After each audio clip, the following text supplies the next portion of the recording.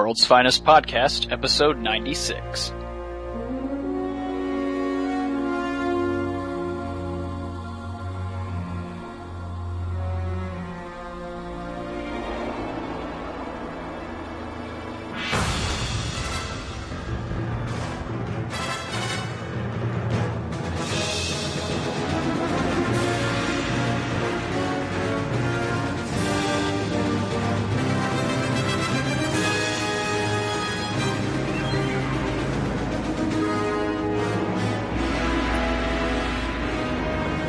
I am your host, James Doe, and with me as always is Michael David Sims. Hello. How are you, sir? I'll just skip the obligatory I'm tired thing because it's been done how many times in my intros? Like 11, 12? Well, let's see. This is episode 96, so, A do I lot. say 96 times? A lot.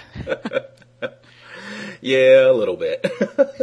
I got nothing to complain about except, well, you know, the Atlanta Falcons getting ass-raped by the Green Bay Packers. But Yeah, what happened there? I wasn't really following what happened. I saw you on Facebook all like, oh my god, they gave up the blitz or something. Oh, yeah.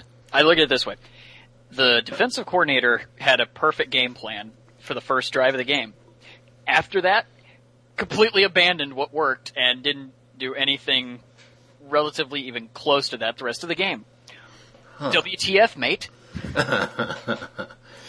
Yeah, I don't know what happened there, but I gotta admit, sad for you that your team isn't going on, but I really do like the idea of a Bears-Packers matchup in the playoffs. It is kind of cool. I have to admit that. Yeah, granted, I believe that game is in Chicago. Mm-hmm. I presently don't live that far from Soldier Field, so it's going to be a pain in the ass down here this upcoming Sunday. Better get those walking shoes on, sir. Why? Avoid traffic. Oh! I thought you meant like you. I don't know, like the Pack was going to kick the hell out of the Bears, and you were telling me to walk away from the road to Dallas. I didn't know what you were getting at. I clearly have no clue. But before we get away from football, who is going to win, the Pack or the Bears? It's really hard to pick against the Pack right now. I would say they're the Super Bowl favorites. They just handed the Falcons, the best team in the conference, their asses on a silver platter. Okay. But I mean, the Bears, on the other hand, play the Pack pretty much tougher than anybody else. So this is it's gonna be a really good game. Yeah, I mean, I really don't follow football. I know it's come up in the last few shows, so it seems like I do, but I really don't. But I may have to find a way to watch that game. I don't know how, I don't know where, but yeah, I may sit down to watch that one this Sunday. Anyways, before we get into the bulk of the show, I should say that I'm fully moved in with my fiance now. Very cool. During the last episode, I think I... if I recall, patted myself on the back for recording in the midst of packing, didn't I? Yeah, there was a noticeable echo in the background from the emptiness. Yeah, I was going to mention that too. If any of our listeners wonder why there was an echo, it's because, everything that was on my walls was off my walls, so definitely an echo there. But I am moved in. I am moved in with Shayna now, and I just want to let you guys know that we do have two cats. So if you hear them meowing in the background, or at some point if you actually hear them trying to murder each other in the background, don't be surprised. It's not going to detract from the show. In fact, I think it will make it fun. There might even be pauses with me yelling at them or cheering them on or egging one of them on, as I do from time to time. It's like Waldo making his little appearances on the tirades. Yeah, and I wanted to ask, how's he doing? Because what did he hurt? Was it his foot, his leg? He broke one of his claws completely off. Oh my god, okay. But he's okay now. He was in considerable pain, but he is okay now. Okay. Oh, for those of you that don't know, James mentioned this over at the forums. And what happened? You couldn't get to the vet because you were snowed in, right? Yeah, there was a ice storm that came through Atlanta and basically shut the city down for the better part of three days. Wow. It was not fun. I mean, it was snow the first day. It was like, I would say about 6 to 8 inches of snow the first day, which was cool. But then it just turned to ice after it all got compacted onto the roads. Yeah. That was not fun. No. But most of it is melted now because we've had the temperatures going back up into the 40s and 50s. But so point is we couldn't get Waldo to a vet because we couldn't get out of our cul-de-sac. Yeah. Poor guy. Yeah, he's cool though. He's a trooper. Yeah. I should say though, I listened to the most recent episode of the tirades. It took me a little while to get to it, but I got to it. And oh my god, you guys trying to figure out what versions were watched? That was hilarious. How many versions of this movie are there? Like 20? Awesome. I mean, that was great. That was wild. Great show overall. Really, really was a great episode. I shit you not when I say we had more fun just breaking off into tangents that had nothing to do with the movie than talking about the actual movie. Yeah. Trust me, I understand that. I definitely do. You know, I mean, I'm sure that's happened to us on this show more than once. You know, but yes. You guys are making a career out of it just 2 episodes in. Before we get into the emails and the voicemails today, I know I did this in episode 95, but I want to do it again here. I really do want to thank everybody who donated to the Earth2.net computer fund. As I said last time, we raised enough money for me to get a brand new Apple and the software that I need, to run Earth2.net and the various podcasts and whatnot. Seriously, thank you guys. Thank you very, very much. But I want to send a special thank you out to the fellow who donated the most amount of money in the month of December, and therefore will be receiving the Batman Beyond Return of the Joker DVD, that's the uncut version, as well as Batman Animated, the book about Batman the Animated Series, and the other book, what was the name? Mythology, the DC Comics art of Alex Ross. That fellow, his name is Matthew. I'm not going to say his last name on the air just for the sake of privacy, and I'm not going to say how much he donated, but he donated a hell of a lot of money. So thank you very much, Matthew. We'll get those out to you shortly. As a matter of fact, I'm looking at the PayPal email right now, and I'm not seeing your address in it. So if you can contact us with your address so we can send these items out to you, that would be much appreciated. And remember, you'll be getting 2 packages, one from me, which contains the books, and which are right here next to my desk. I'm patting them right now. And the other one will come from James, and that will have the DVD case right there. There we go. So, in fact, I'll probably email Matthew before this episode even goes up, but I just thought I'd, put this little message in there in case he wasn't checking his email. But again, guys, thank you. Thank you very, very much. It's a really pretty computer. Now, all that said, you'd think I'd be recording this episode of WFP on that computer. You'd be wrong. I'm still doing it on my old PC. Because for the life of me, I can't figure out how to record incoming audio, audio from Skype into Sound Booth or GarageBand or any of those programs. People suggested other programs, and that's all well and good, but I've already spent money on the entire Adobe Creative Suite. I'd rather not spend any more to get these other programs. So if anybody knows how to do that, please write in and let me know. I do have Sound Booth on my old PC, and, it records just fine over there, but I don't know why it's not recording, specifically James for, the sake of WFP, into Sound Booth. I just can't figure it out. So please, please, please, any Mac masters write in and help us out with this, because I want to get the full use out of this computer. With that out of the way, you want to get into the emails? All right, first email today is from Brian, who writes, "Salutations, Mike and James. I'd just like to share a point that always bothered me about Flashpoint, specifically Who on the construction crew for the Watchtower thought it would be a great idea to keep a nuclear weapon that can send shockwaves around a quarter of the world remotely accessible? And honestly just reminds me of the Austin Powers movies when Dr. Evil hacks into the White House's closed-circuit television. Foresight? What's that? Despite my nitpicking, I by no means have any problems with the episode. In fact, it's one of my top 5 in the entire DCAU. Anyway, congratulations on almost finishing the podcast. I can't wait for the two of you to start a long-term, if there is one, show. Regards, gentlemen, Brian. Well, the League, they didn't install the gun. The Lords did, didn't they? No, because that was during the original Watchtower days. Oh, that's true. That's true. I forgot about that. And to be fair, it wasn't a nuclear... What did he say? It was a nuclear weapon? What was fusion. The wording? It's a fusion cannon, but Yeah.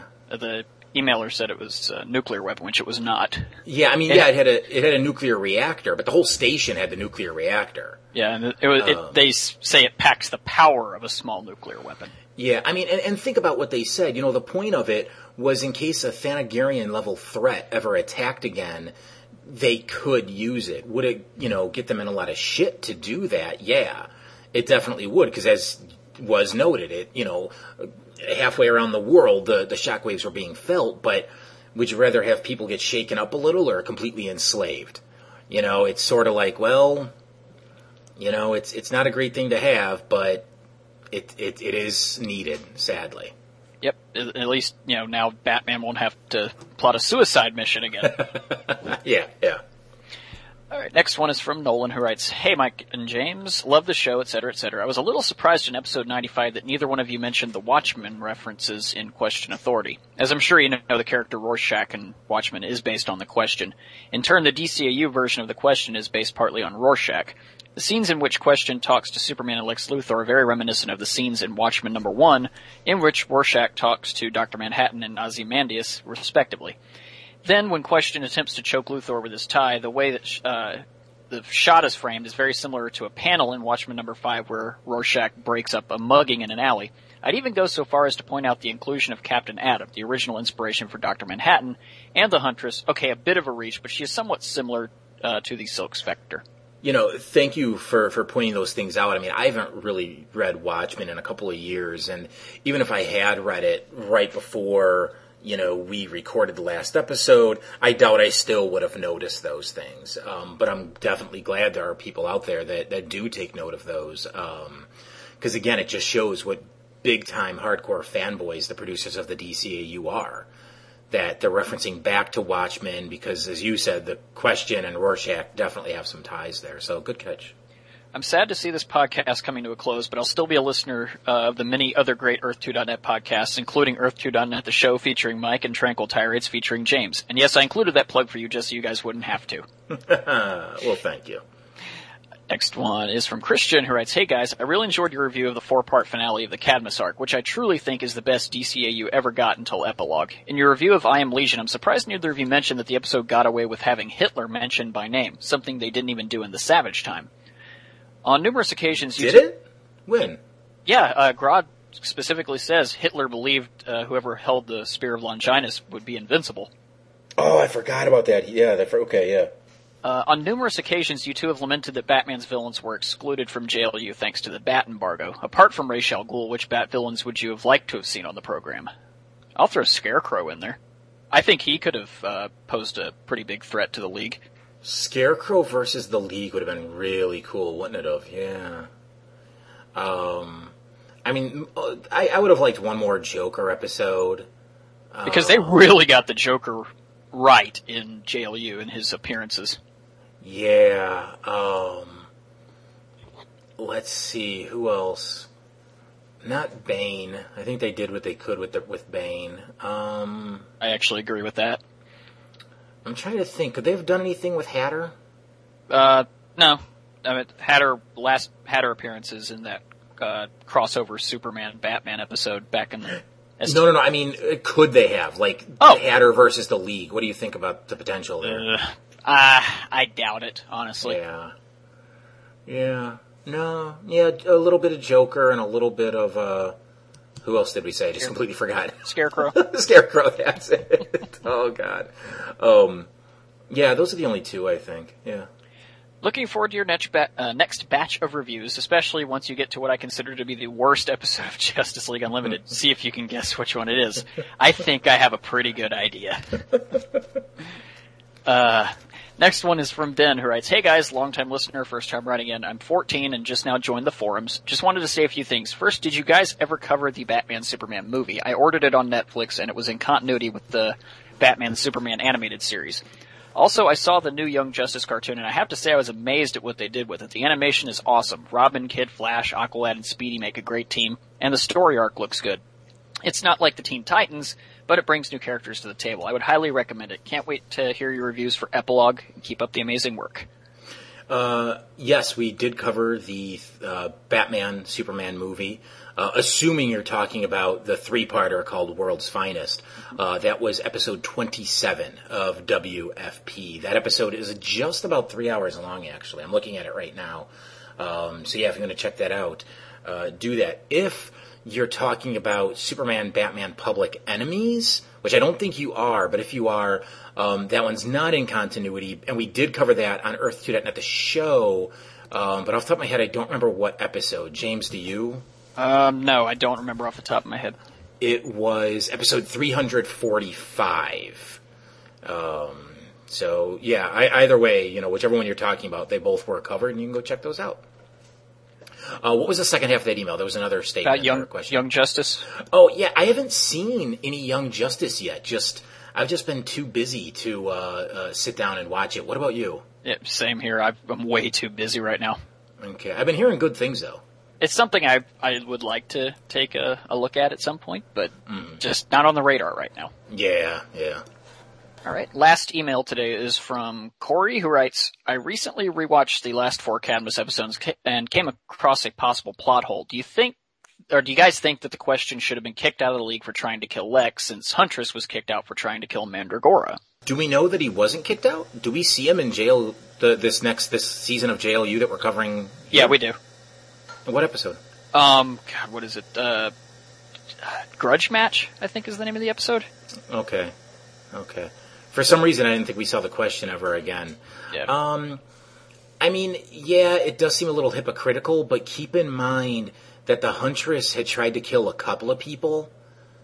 That's the implication. That John says she was warned about pulling shit like that. Mm-hmm. And, the Question doing what he did, yeah, he definitely was going to cross a line by trying to strangle Lex Luthor with his tie. But, they probably just slapped him on the wrist and was like, dude, don't do that again. And it secretly whispered, go for it. But no, it's definitely a good point. There is a bit of hypocrisy there. All right, and I believe now we have a couple of voicemails. Yes, first one is from our pal Tom DJ. Hello there, Mike and James. It is I, Tom DJ, calling you straight out of Brooklyn from Better in the Dark Laboratories. I just finished listening to the latest episode, 95, and Michael, I hate to break it to you, but I know that you went on this rant about Brian Michael Bendis ripping off the Legion of Doom plotline from the last season, but to be honest, that plotline, that whole concept was done back in the 80s with Mark Gruenwald's Captain America run with his new Serpent Society, where it was the same situation. A group of supervillains basically forming a union, if you will, for protection. There are enough variants, I think all 3 versions, that kind of preclude, bald-faced ripping off, but it wasn't an original idea to the Timverse either. I gotta admit, I'm looking forward to hearing this, you wrap up this last episode of season of Justice League Unlimited, because I have a fondness for it, because it seemed like it was the quote-unquote best, it's like a tour of the DC universe. It's like a last hurrah where we go to all the places I think Bruce Timm and company wanted to go in all their previous shows but never got around to doing. So that's why we get to see Guitarist and we get to see all these other really cool places. And it does feature one of my absolute all-time favorite episodes in the entire DCU, which I think you may be coming up to really soon, one involving my favorite character in the in the JLU, which is of course the Vigilante, and probably my favorite line of all time ever uttered, which is the Michael Rosenbaum line. But anyway, just want you to let you know, don't get angry at Brian Michael Bendis, because Mark Grunwald was there before anybody. I'll talk to you later, all right? Peace. Thank you, Tom, for that. I really had no clue that it had happened in the 80s. So, yeah, I don't take back my rant. I just change my rant. So now Bendis wasn't ripping off the DCAU. He was ripping off Mark Grunwald. So either way, he was ripping someone off. But definitely thank you. Thank you very much for writing in and pointing that out. And we have one more, and this one is from Joe. Hey guys, Joe from Connecticut. Just calling to say, again, I'm going to miss the show when it's over, but B, it's looking more and more like for the Dark Knight Rises, or Night Rises, whatever the hell the next Batman movie is going to be called. It's looking more and more like it is actually going to be Talia showing up. Just out of curiosity, what do you all think of that? I'll talk to you soon. Bye. So, James, what do you think about this latest batch of rumors that we are going to see Talia in the next Batman movie? Nothing confirmed, as far as I know, but these are the rumors that are floating around. I'd wait and see approach. I don't think you can take it any other way. Yeah. I'm not against it at all. Talia is a very interesting character. So, again, I'm going to just wait and see on it.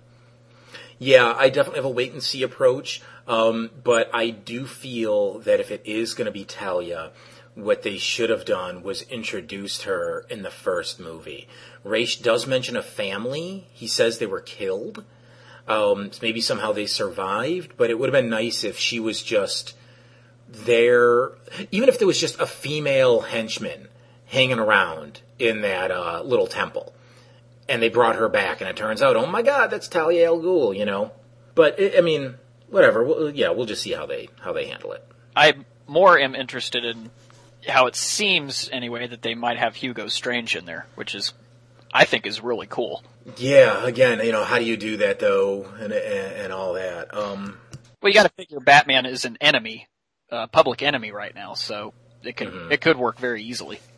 How do you figure? What are you thinking? Well, Hugo Strange, figures out Bruce Wayne is Batman, so that right there's some kind of blackmail storyline you could do. Well, I don't know if they'll go that route, because they sort of tease that in The Dark Knight with that one dude figuring out and then trying to blackmail Lucius, and then Lucius getting in his face, being all like, "Really? That's your plan?" So I don't know if they'll go that way again. I am just a little sad that we're not going to see Riddler, though, because I think there was a lot of potential there for Riddler to be a good guy, be a detective or something, and then become a bad guy, obsessed with finding out who Batman is, or something to that nature.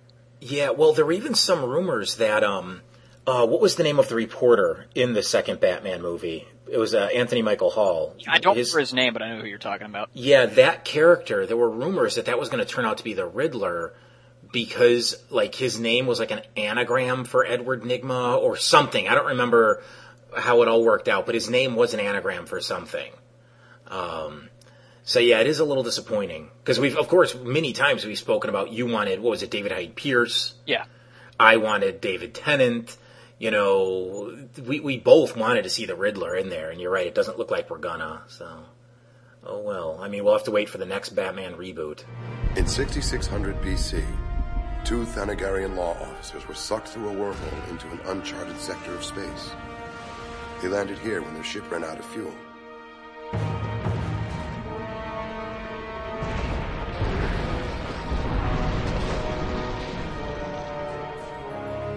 They were stranded, with no way to get home. They decided to use their technology to improve the lives of the locals. And they succeeded. Beyond their wildest dreams. They turned this arid waste into a paradise. We ruled this land with fairness and compassion, and the people loved us.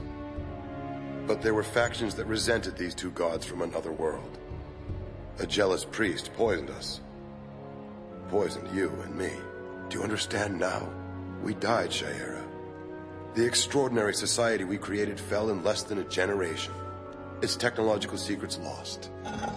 Until I rediscovered them.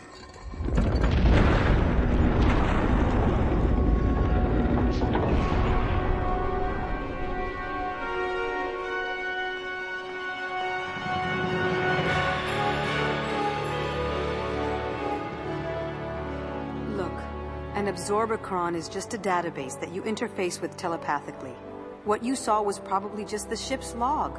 It's old, probably damaged. It filled your mind with thoughts, feelings, memories that weren't your own. We're not reincarnated lovers. First up today is Shadow of the Hawk, and this one, it opens up with Green Lantern, Vixen, Shayera, and Batman fighting the extremists, and once they defeat them, a man just walks right through the police barricade up to Shayera and introduces himself as Carter Hall. He then shows her a sword that Batman swipes from him as he sneaks up behind him, and Batman recognizes it as Thanagarian, and the Leaguers note that most, not all of the Thanagarian weapons from the invasion were confiscated in contraband.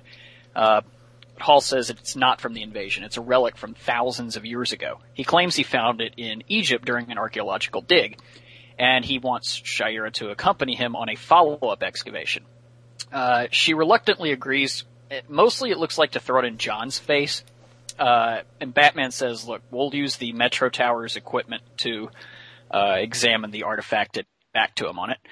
As everyone leaves, Carter's shadow stays put on the wall behind him and leaves seconds later. So after the title card, Batman and Shayera confirm through carbon dating that the sword is, what do they say, like 8,000 years old or something? Yeah, like 8,000, yeah. So Shayera leaves to go on her date with Carter, and she walks into an elevator later with GL there, and she's wearing this ridiculously short skirt, and Shayera pretty much just taunts the hell out of him the whole time. So Batman then enters the elevator and says, oh, glad I caught you before you did something stupid. And she's like, excuse me? So he says, Carter Hall, he had a different birth name, and John Stewart's like, he lied. He's like, no. He legally changed it to Carter Hall years ago, or 6 months ago or something. He was a professor of archaeology who stained his reputation by claiming that aliens landed in ancient Egypt. And Shayera's like, oh, well, they must be a freak because we know there aren't aliens. And, Batman's like, there's more. He also frequents the internet, namely the anti-Hawk Girl bulletin boards. He keeps getting banned from them for flaming the anti-Shayera posters. Okay, and Shayera's like, big fucking deal. He's a fan. Batman says, he's a stalker. So, Batman later shows Shayera several clips of Hall being at various JLU fights, and, at this point, Green Lantern's ready to go kick some Carter Hall ass. And Shayera basically just tells them both to fuck off and mind their own business, and she leaves. Lantern then says, look, this isn't right. When we went to the future, we saw my son. Mine and Shayera's. We're supposed to be together. It's destiny. Batman then breaks out the logic bomb and says, if you really believe that, why are you still with Vixen? Next we see Shayera and Carter exiting a javelin in Egypt, and the flirt meter reaches critical mass. Flirt meter? It's the night after meter. Okay. I mean, they flat out say they had sex. Yeah. Yep. Yeah. Well, I mean, they don't say they had sex, but they say they had sex. Yeah, Shayera busts out, you didn't miss it last night. So yeah, exactly. That's all you need to know. Yeah. So they enter this tomb, and Shayera is nearly killed by a booby trap, but Carter saves her, and she then tells him to lead the way.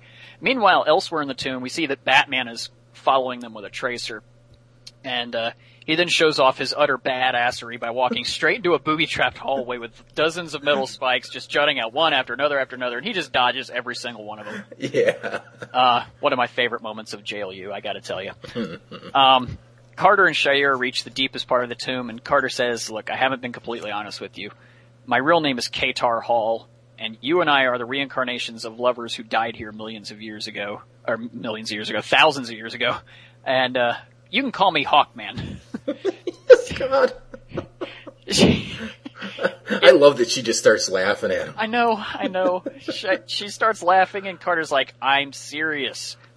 Batman then, meanwhile, makes his way up to this ledge, and it looks like his own shadow starts to attack him, and it throws him off of a ledge just into this abyss. We don't know what happens to him. The shadow then steals the tracer, and Carter says that he found a device called an Absorbicron, and it showed him the past. And basically what happened was he and Shayera crash-landed in ancient Egypt and had no way of leaving, so they used their technology to improve the lives of the natives, and they became revered as gods. Unfortunately, there were factions who resented them, and someone poisoned them. And from then on, their civilization crumbled in just a few years.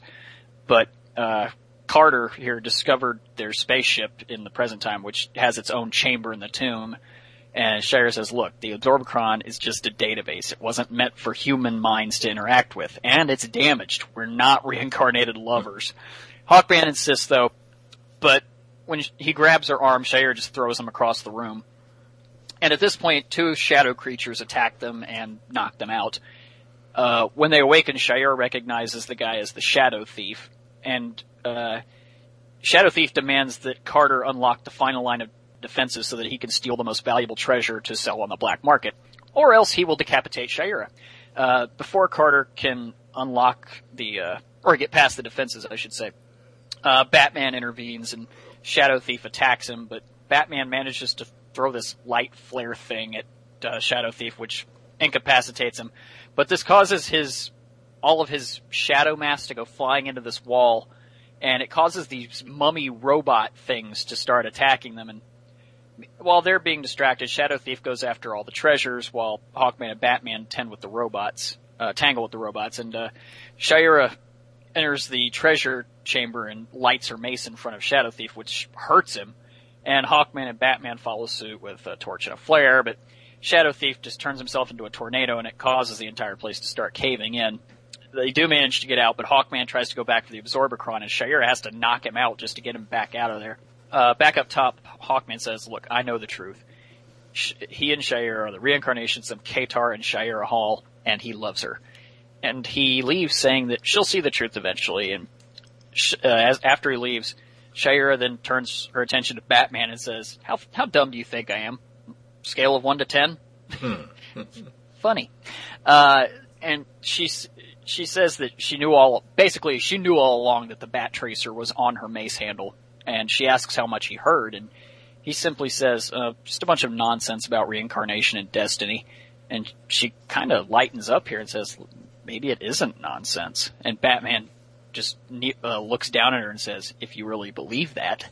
And the last thing we see is a camera pan back down to the caved-in tomb, and there's a sarcophagus that came open amongst the wreckage, and it shows the mummified bodies of a pharaoh and his lover holding hands in death. Yes. So what do you think? I kind of like this one. I don't think this one's great. I think it's a little better than average. Okay, here's the thing. I like the stuff with Shayera and Carter, Katar, whatever we're going to call them. I like that it's very clear John's still conflicted, still has feelings for her, but, is with this other woman, but because he went to the future and he saw they had a kid together, he doesn't know what's going to happen there. I like all that, but then when the shadow guy shows up and it turns out he just is there for the gold. Just if he's a fucking shadow guy, why the fuck can't he just walk through the walls and get to the gold? Why does he need Carter to untrip the traps? I don't get that. That is a very good question. If he can sit there and turn into a tornado and destroy that entire fucking pyramid, why doesn't he just do that and then grab all the gold? It's that stuff bothers me and really brings this one down. But like I said, otherwise, I think up until that point, it's a halfway decent episode. What about you? This is actually one of my personal favorites. Okay. For the last season of JLU. Mm-hmm. I have watched this one God knows how many times. It's just an enjoyable one. I love the interactions between Shayera and Batman and Shayera and Carter. Really, Shayera and everybody. Shayera is awesome in this episode. And But my question about this is, and you had a great point there, but I got to ask, what Carter claims actually does turn out to be true. He and Shayera are the reincarnations. But if that's the case, why were Carter and Shayera reincarnated on different planets? Probably because the cosmos the heavens are vast, and they decided to reincarnate them on different planets. I don't know. I mean, okay, let's put it this way. Recently we've talked about that one Wonder Woman episode that dealt all with Greek mythology, but they also brought in the Judeo-Christian mythology. Mm-hmm. Well, here they're bringing in, previously they've talked about Thanagarians and, whether they have religion or not. So clearly there's some sort of Thanagarian heaven too. So I just got to assume the afterlife is the afterlife no matter what the religion is. And Shayera was reincarnated on, I just lost the name of the planet. Thanagar. And Carter was reincarnated on Earth. Plus, we don't know how many times they've been reincarnated over the 8,000 years since they died. Mm-hmm. One of them might have been resurrected as a Martian at some point. The other as an Atlantean. We don't know. We really don't know. It really doesn't bother me that they were reincarnated in two different spots. Okay. Another thing I do love about this episode is the background music, especially in the tomb. It's very creepy, but very cool at the same time. I don't think I was paying attention to the music in this one. It's not even so much music per se. I guess it is, but it's hard to define really. But it works. Whatever background noise they were using, it was great. Okay. Something that kind of bugged me is, though I appreciated the fact that they went very mature, and without saying it said that, Carter and Shayera had sex, okay? There's two things that bother me about this. One is at some point, I think he touches her hand, or she touches his, and she pulls away as if she's scared of him.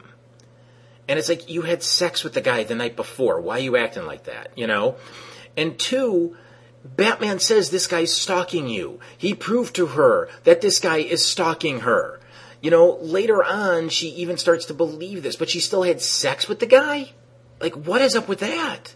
There was a blink and you miss it kind of thing. If you, after the dart trap that almost kills Shayera that Carter saves her from, she kind of nudges him along with her mace.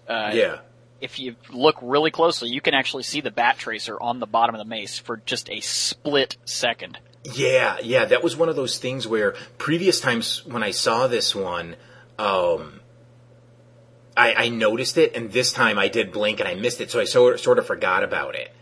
And then when she pulled it off at the end and showed Batman that she knew it was there, I was like, oh yeah, I forgot that was there. That's how subtle it is, because as you said, it literally is a blink and you miss it moment. Speaking of visuals, how about that awesome visual on Batman's cape with the light bomb thing that he threw? Oh, I don't know if I know. What did I miss? Okay, well, he throws the thing at Shadow Thief and it ignites all over him. Mm-hmm. When Batman lands on the ground, the cape kind of flings back in the direction he was jumping from, and it shows all of the points of his cape, not like we ever have seen in all the DCAU before with his cape. This was a new animation style, and it was really detailed. I think you should go back and look at it. You'll know immediately what I'm talking about. Yeah, I'll do that. I just wrote down cape in my notes, so I'll check that out. Yeah.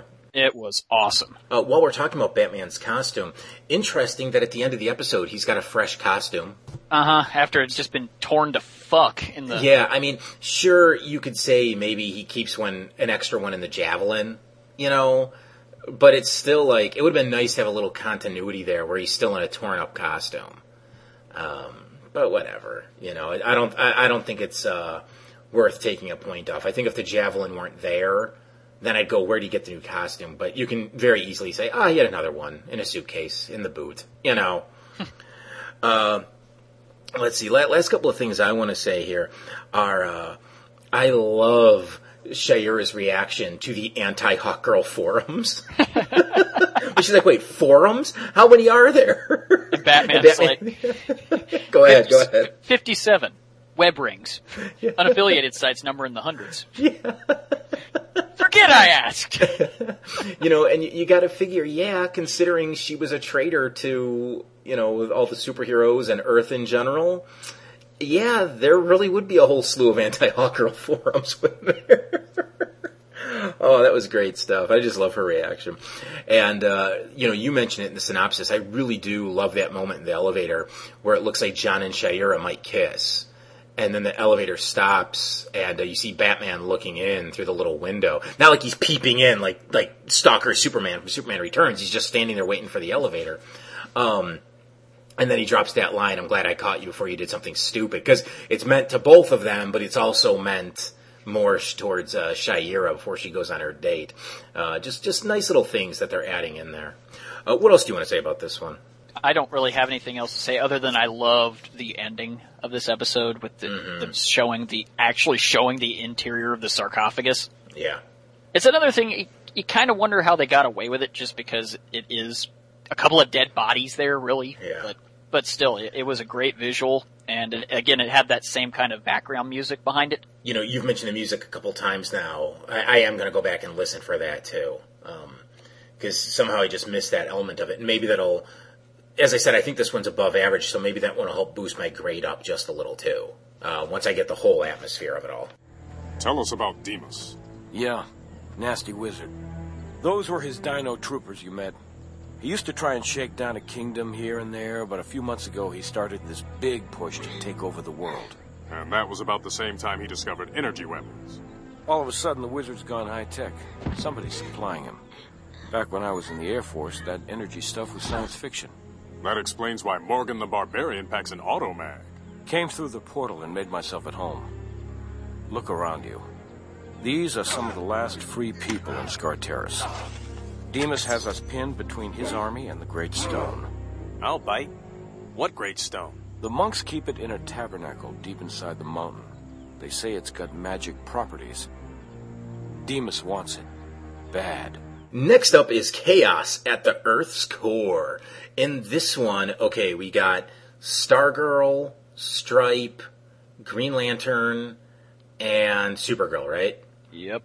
Okay, before Supergirl shows up, it turns out that the three other ones I mentioned, they're fighting Gamera, of all creatures, in Japan, and they're trying to take this thing down. For those of you who don't know what Gamera is, the giant turtle. First thing I wrote in my notes was Gamera with an exclamation point. But anyways, they're fighting this big old turtle thing, and they've got it on the ropes, and they're trying to lure it into this trap. And Supergirl shows up, and she's really the one that brings all the elements together and really does help take it down.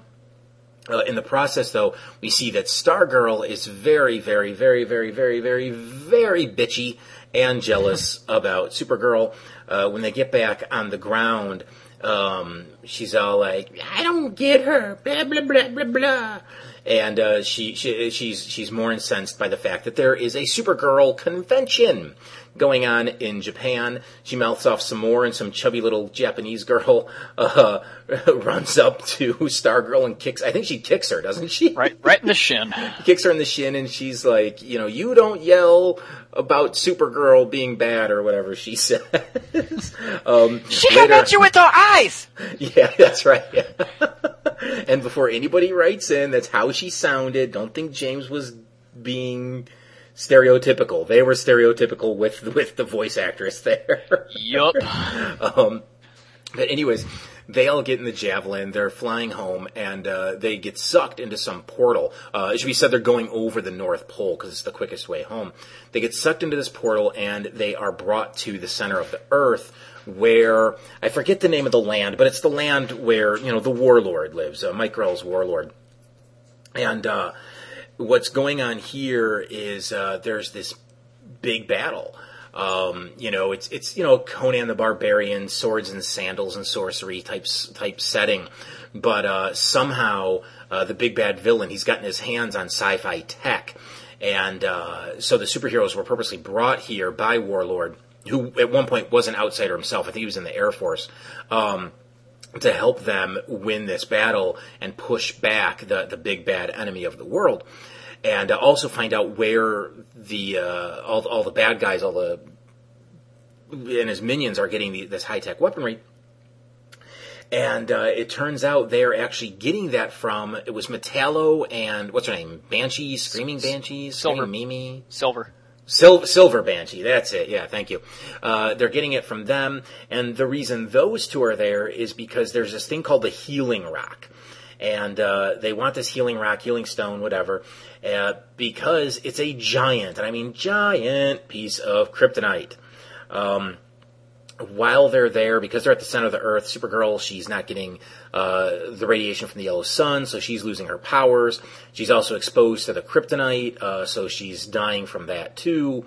And all the heroes and all the people of this land have to come together to stop all of the villains. And at the end of the day, it comes down to a virtually depowered Supergirl to stop Metallo.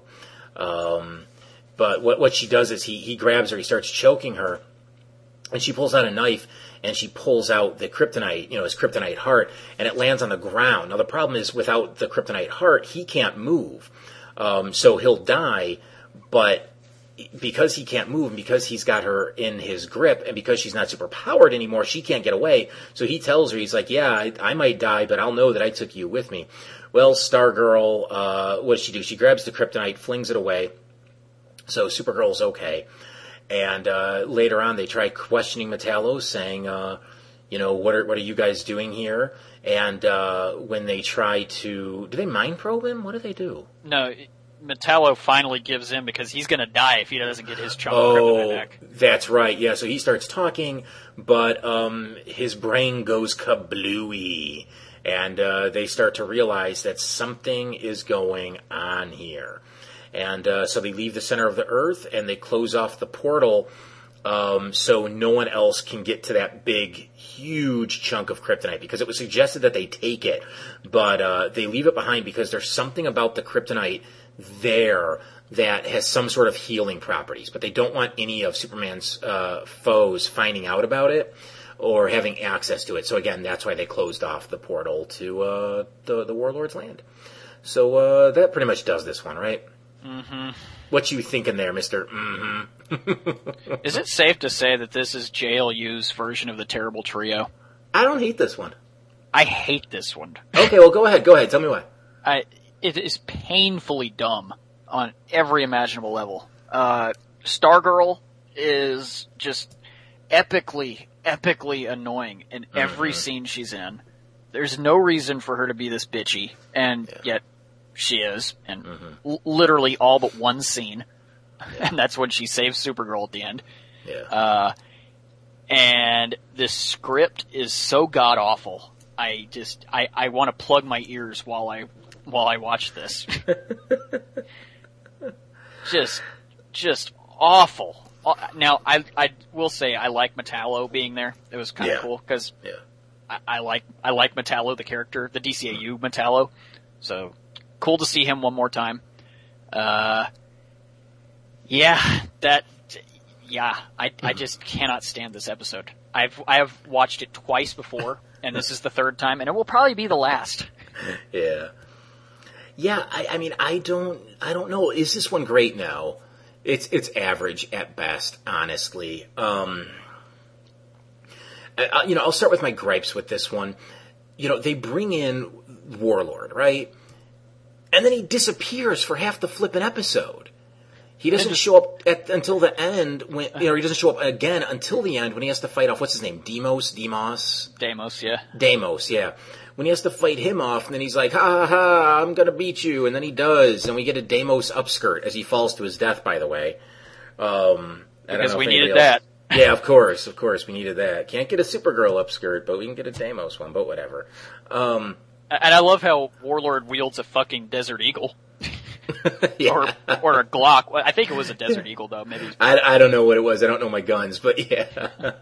But, so, like I said, they bring in this kind of cool character with a great visual, and he just disappears. I I do think the story is sort of generic. We've kind of seen it before, too, in, what was that Teen Titans episode we covered where Cyborg went back in time? Yeah, what's that chick, the little girl's name? I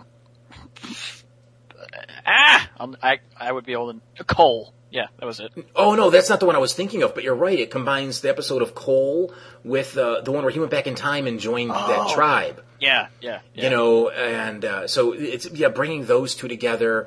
You know, this is familiar ground for us, and it doesn't break any new ground while doing it. And there's definitely some glitches in this one too. Maybe it was just my DVD. But when Supergirl was climbing the stairs right before she and Metallo have their final moment together, it sounded like the audio, like there were complete glitches in the audio. Were you catching that? I wasn't, but that could be just because I was so begging this one to be over with, I wasn't really paying attention to it. Yeah, the audio just seemed to just like break. Like that's the only way I can describe it. And then there's another moment where the audio went wonky. When, so Supergirl, she's climbed up all these stairs, right? And she's, like, she's sitting down, almost laying down, and she tries to pick up the sword, and she drops it. Now, mind you, she's on, like, a wooden platform, and we can see the ground beneath her. But the ground's, Lord knows how many feet beneath her, okay? The tip of the sword hits the air, not the wood platform she's on, the air, and it goes tink-tink before it even hits the wood. As if it was hitting the ground, but the ground is way beneath her. Do you understand what I'm saying? Right, yeah. If you're so inclined, and you're probably not, go back and watch that. I double-checked on that. And yeah, it tinks on the invisible ground before it even hits the wood. It's a little nitpicky, but I'll tell you what, I only noticed it because the audio had glitched right before that. So I was kind of on the lookout for audio glitches at that point. I thought I had more positive things to say about this one. Here's another negative I gotta throw out about this one. Metallo's arm gets ripped off, right? Yep. Why does he scream in pain? The whole point of the character is that he doesn't feel anything, and that's why he's pissed off, because he used to be all about just enjoying life and women and food and just savoring all of it, and he can't feel anything, even pain, but he's feeling pain here? Huh? What? And he rips his own arm off. It doesn't get ripped off. Well, I mean, it gets half ripped off, and he pulls it off the rest of the way, but you're right, he's pulling it off and screaming in pain. Yeah, he got hurt by the Stargirl staff thing first. Mm-hmm. That's why he rips it off. It was all cybernetic, too. It wasn't like it was, he doesn't have any skin left. Here's another thing. I thought this was a cool moment when he just grabs Stargirl and just smashes her in the wall. That was cool. Because it just shows how brutal that guy is, But Stargirl, as far as I know, she doesn't have a protective energy shield around her. She's definitely not superhuman. She just has that staff. At the time, I don't even think she had the staff in her hand. And she gets plowed into that wall. I am sorry, she's dead. That she gets up and continues fighting at almost full strength right away, that really does bug me. It depends on if the staff was in her hand or not, and I don't remember if it was or not. I really don't think it was. If it was in her hand, or if Metallo was holding it in his other hand, maybe we could say there was a protective field put around Metallo and therefore Stargirl because he was touching her. If it was not in her hand, as I think it was, she is dead. Yeah. She is absolutely dead. Totally. Now, here we go. I'm going to get into the good things I have to say about this one. Okay. Again, they brought in Warlord. I thought that was really cool on their part. I like the fact that John now seems to have a respect for Supergirl, where before he didn't. He's when they're in the plane or the Javelin together, he's teasing her, but he's teasing her in a very friendly way. No longer is it the mean-spirited way he used to get on her case. Mm-hmm.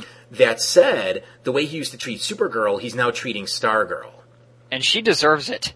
Oh, she absolutely does deserve it, but I like the fact that now that Supergirl has more training and has grown up some, has definitely matured, he's easing off of her, but now he's starting to rail into the new immature member of the team. Mm-hmm. So it kind of makes me take back what I was saying about the way he was treating Supergirl before, because at least they're being consistent with it. He very much is acting like the drill sergeant, which he would, having been a Marine.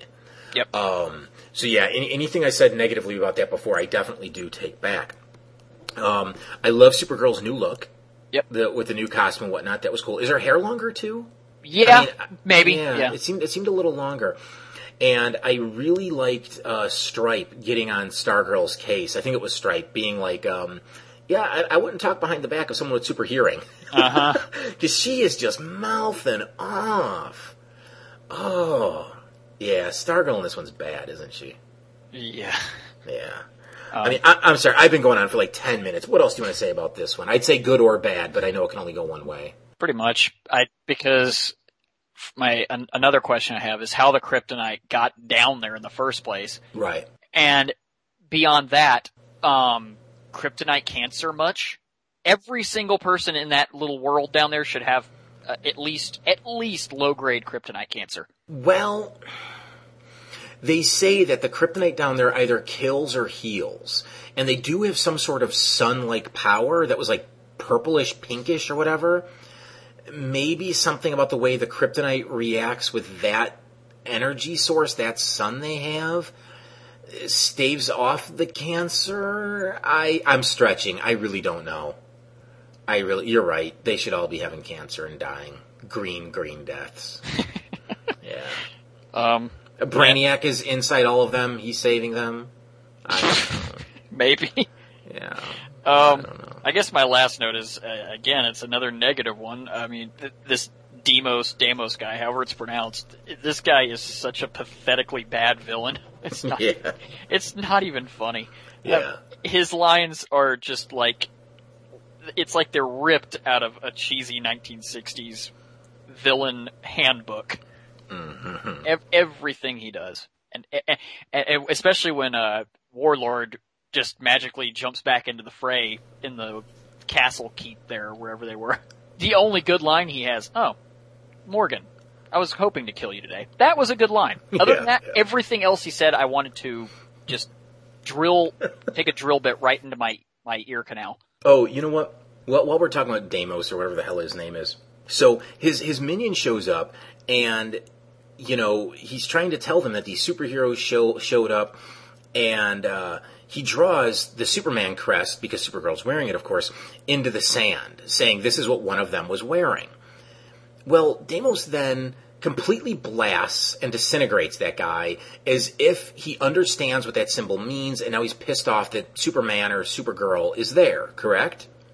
Yeah, I guess. Then he turns around and he's like, oh, do either of you know what this symbol means? And out walks Silver Banshee, or whatever the hell her name is, and Metallo. So he clearly doesn't know what the symbol means, so why did he get all pissed off when he saw it? As if it meant something to him. I've always, and I really mean this, I've always just been of the opinion that Deimos was trying to look like just a uber villain there and vaporizes his own minion just for pissing him off. I really mean that. Okay, that'll work for me. I just needed it justified. Okay, cool. In Scandinavia, early in the 10th century, lived Prince John, the greatest warrior of his era. His tremendous skill and valor brought him fame throughout the world as the legendary Viking Prince. His adventures were epic, as were the legends that grew around his exploits. This much we know to be truth. On a frozen battlefield, Prince John, sole survivor of a bloody war, its purpose lost to time, met a Valkyrie, a messenger from the Norse gods, sent to escort the souls of fallen heroes to their reward in the halls of Valhalla. Impossibly, they fell in love and swore their hearts to each other. But Odin, king of the Norse gods, discovered their illicit affair and, enraged, banished John from Valhalla. The Viking prince pleaded with Odin for mercy, begging to be allowed to remain with his love. Odin agreed, saying that if John died a heroic death, he and his love would again be united for all eternity. But Odin was a crafty god and cruel. Before exiling John, he gifted him with invulnerability to harm from metal, wood, fire, and water. The Viking prince soon realized that he would never die a hero's death, because no weapon on earth could slay him. He trod boldly across a troubled world in search of adventure and an honorable death, growing ever more distant from humanity. Eventually, weary of the endless fight for justice and despairing in his loneliness, he sailed north, beyond the boundaries of the known world, and past from the knowledge of men. That is, until now. Next up is To Another Shore. This one opens up with a guy in a boat crashing into a chunk of ice in the Arctic Circle around Scandinavia. And when he gets out, he sees a Viking ship jutting out of a huge ice wall. So after the opening theme, we go up to the watchtower, and Diana enters the bridge, and she says she is the Themysciran representative at the Global Warming Summit. And Green Arrow is obviously very supportive of this. And Diana turns her attention to Jean, who she wants to join her because he's been cooped up in the watchtower for the better part of 2 years. And she then says the reason he never leaves is because he doesn't like humanity all that much. And she leaves and says, look, we are going to talk about this later. So, meanwhile, at the Legion of Doom, Luthor says he has augmented the powers of at least some of the villains, possibly all of them, making them all much more powerful. And Black Manta, I fucking refuse to call him Devil Ray, is there. Yeah, in my notes I kept writing down Manta or something like that. I wrote down Manta, and then I'm like, wait, Devil Ray, what the fuck is that? But anyways. Yeah, it was the Aquaman embargo.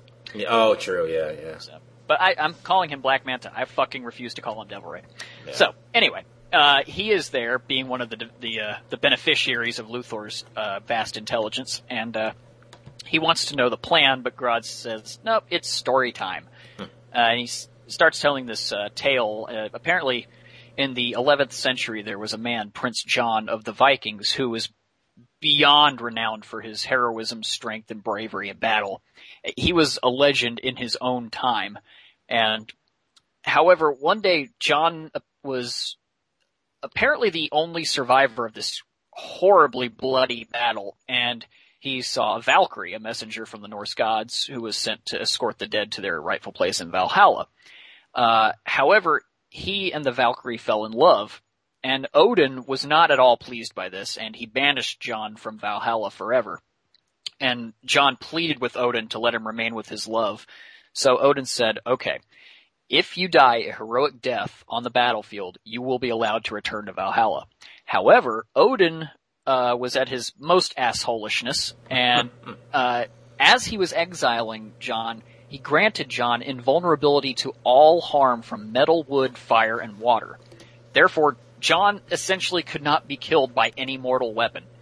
So he traveled the world in search of a noble death on the battlefield, but obviously it never happened. And his endless fighting caused him to grow more and more distant from humanity, and he simply just gave up and sailed north, never to be seen or spoken of again. And Grodd says that the Viking prince's corpse is on that ship that they discovered in Scandinavia, and he wants them to steal it to reverse engineer the secret to his invulnerability. But he still won't tell the Legion his ultimate plan, though. And we go to the Global Warming Conference, and Diana is not making herself look very good by threatening military action from Themyscira against those who don't share her viewpoints. She then walks outside, and after an interesting conversation with King Faraday, an earthquake starts. And we see Killer Frost, Heatwave, Giganta, and Black Manta beginning their assault, trying to steal the ancient ship. Diana, during the fray, gets shot with one of Manta's poison darts, and she is severely weakened. She then calls for Jean to get down there and help her. And he, along with Green Arrow, teleports down there, and Jean at some point briefly gets to read Giganta's mind, and he sees what the importance of that ship is, and he knows that they can't let them get it, or it could be the end of the world. And Giganta's mind gets shorted out like Metallo's before, so Jean does his usual thing, and we needed it one more time. Hey, you can't bring John back without having him suffer a psychic attack, can you? Nope. Yeah. So, Manta does manage to get to his submarine and yanks the ship out of the mountain with these massive harpoons. And also, I think this somehow starts a massive avalanche that threatens to bury the entire conference building. So Jean grabs Killer Frost and tells her to stop the avalanche, or she and he will be frozen along with it. I should mention that Green Arrow somehow sneaked aboard Black Manta's submarine. Yeah. To try and unlash the harpoons. I don't remember how though. He just shot like a harpoon arrow of his own, zipped down the line, opened up a hatch, and jumped in. That was it. Okay. Yeah. Singing his theme the entire time. I noticed that. That's great. So Arrow makes it to the control board while Diana is underwater fighting Black Manta in the sea. But Ollie is captured, and at this point, Diana does manage to crush Manta's oxygen tank and send him unconscious to the surface of the water. And Faraday arrives on the scene underwater with 3 U.S. Navy subs and demands that the bad guys surrender lest he torpedo them into oblivion. And Killer Frost stops the avalanche and she collapses. And after all is said and done, Arrow and Diana agree that something is going on with these bad guys, teaming up all the time and having their brains shorted out before they can be interrogated. Manhunter is there too, and he agrees, but he's like, look, you're going to have to do this without me. I've got to learn to live amongst humans, or I'm going to become like the Viking prince, alone forever. Diana decides that, being a warrior princess, she decides that the Viking ship deserves a proper burial rite, and she and the League send the ship and Prince John's remains into the sun while she reads the Rime of the Ancient Mariner. And meanwhile, Jean bids goodbye to his teammates and teleports down to Earth, and he takes on his John Jones disguise and just blends in with the populace. And that's where it ends. Yep. So what do you think? I get what this one was going for, but I think it lacks the emotional punch that they wanted us to feel. I do agree with that. Yeah, I mean, don't get me wrong. When Wendy at the end is reading the scroll and sending the Viking ship into the sun, and they're juxtaposing it with John leaving the Watchtower himself, yeah, it's a little sad. But there's really not a lot of build-up to that. It's just, oh, we got to stop them from getting the ship. Oh, and by the way, John's leaving. Like, huh? What? There definitely should have been more build-up there, so that the ending did have a bigger impact, frankly. Because, one of the founding members leaving the team, we haven't seen that happen since, Hawkgirl left. And, this one's John. He's a huge part of what the League does day in and day out at the Watchtower. So there should be much more of an impact than what little we saw there. So that's my initial thoughts. What about you? Yeah, I pretty much agree. It's a decent episode, but it is forgettable. And I don't think this episode should have that adjective under its description there. Yeah. But there's plenty of things I did like about this episode. Diana and Jean's interactions throughout the episode were awesome. When Diana got shot with the dart, and she contacts Jean, and he's like, "Look, the League is everybody is out on active duty right now. I could maybe spare Green Arrow." And Diana just interrupts him and says, "Bring whoever you want. I need you." That was great. I loved that. So I think the end of the episode, while not as strong as it should have been, still did have that element to it, that sadness to it. So I did like that a lot. But this is my English nerd alert here, because I am an English student and I know this, but Diana did read a section from the Rime of the Ancient Mariner. Okay. And she has it on a scroll that is just tattered and worn out really badly. That poem was written, I think 1795-ish, very, very late 18th century. There is no way it was ever written on a scroll. It was in book form.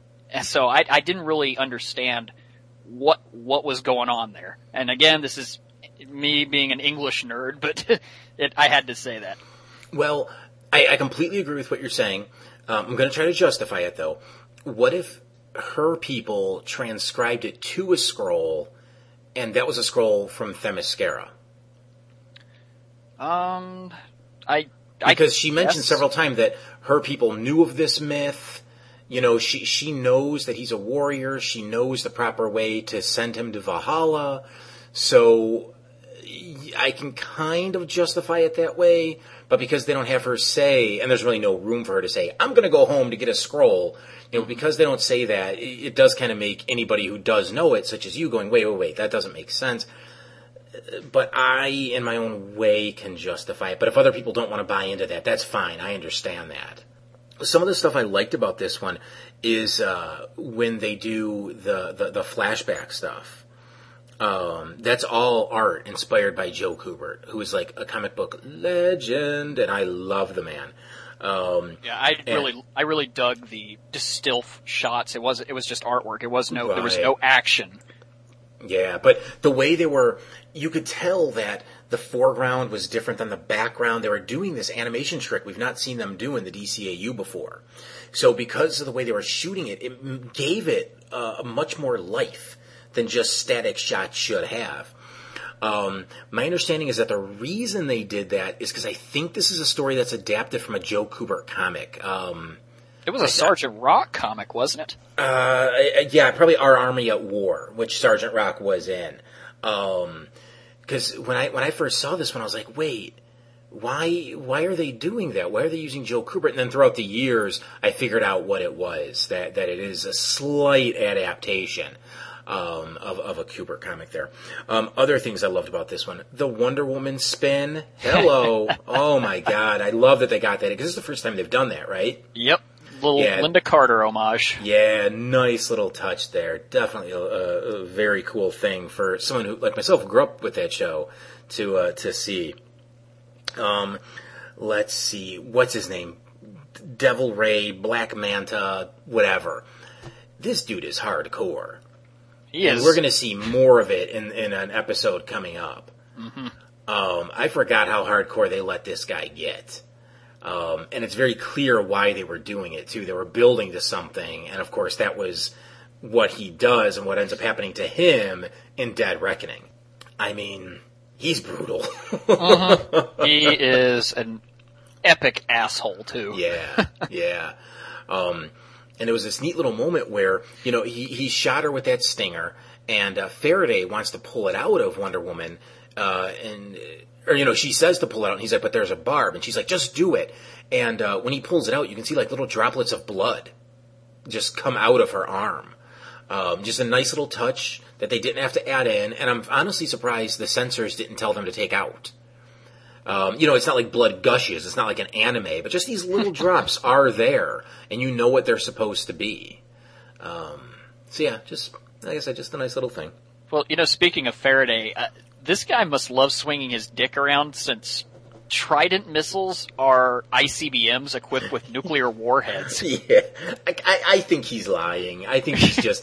the schlubs on that ship aren't going to know. You know, he's definitely just saying... He's just swinging his dick. That's all he's doing. Which I liked. I thought his dialogue was fantastic. Mm-hmm. Now, what happens to him? Yeah, like, I don't know. I think this is the last we see of him.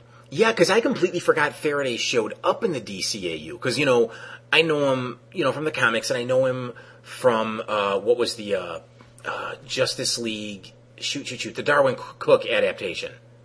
Oh, the New Frontier. A New Frontier, right, yeah. I know him from those things, and so I was really surprised he shows up, and I couldn't remember what they did with his character. And as far as I know, in the remaining episodes, he's not around. They don't do anything with it. It's like they wanted to go somewhere and then figured out they couldn't go wherever they were going, and then they just drop it. I don't know. Not something I hold against this episode, just this season as a whole. Mm-hmm.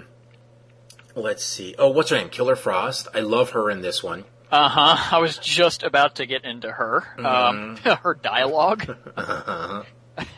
Hey, watch the hands. Yeah. And I loved John being a total badass with her when he drags her up to the roof and he says, you stop this avalanche now, because no matter what, I'm not moving. You know, and you know he'll survive that avalanche, but she's not gonna. You know, and she completely freaks out, and she has no choice but to stop that avalanche if she herself wants to live. And, you know, later on we'll see that side of her again in what is it? Alive or Destroyer? Alive. Mm-hmm. Where it's basically she kills half the villains just so Luthor doesn't kill her. Yup. Again, they're getting really hardcore with some of these villains, with Devil Ray, Black Mantis, whatever. With her, they're. I love it. Yeah. That's all you can say is I love it. Right? Yeah. Thank you for saving me there. No problem. There's, I guess, really my final note is just another one of those blink and you miss it kind of things. If you pause the DVD and go really slowly through the images in Giganta's mind, one of them is the smiley face chip that Joker put into Tim Drake's brain. Really? Yeah. Okay, that's not sure what that was about, but yeah, maybe it was just a little Easter egg thing. I guess I don't know. Yeah, probably just to see if any geeks like us would do such a thing and go frame by frame. Here I am. Yeah. I think the last two things I want to say about this one is the opening cliffhanger. That's got to be one of the weakest cliffhangers we've ever seen. Oh no, a Viking ship! Bum, bum, bum, let's go to the credits. Like, what? What the hell was that? And the other one is, again, a member of the team's leaving. Flash hugs him.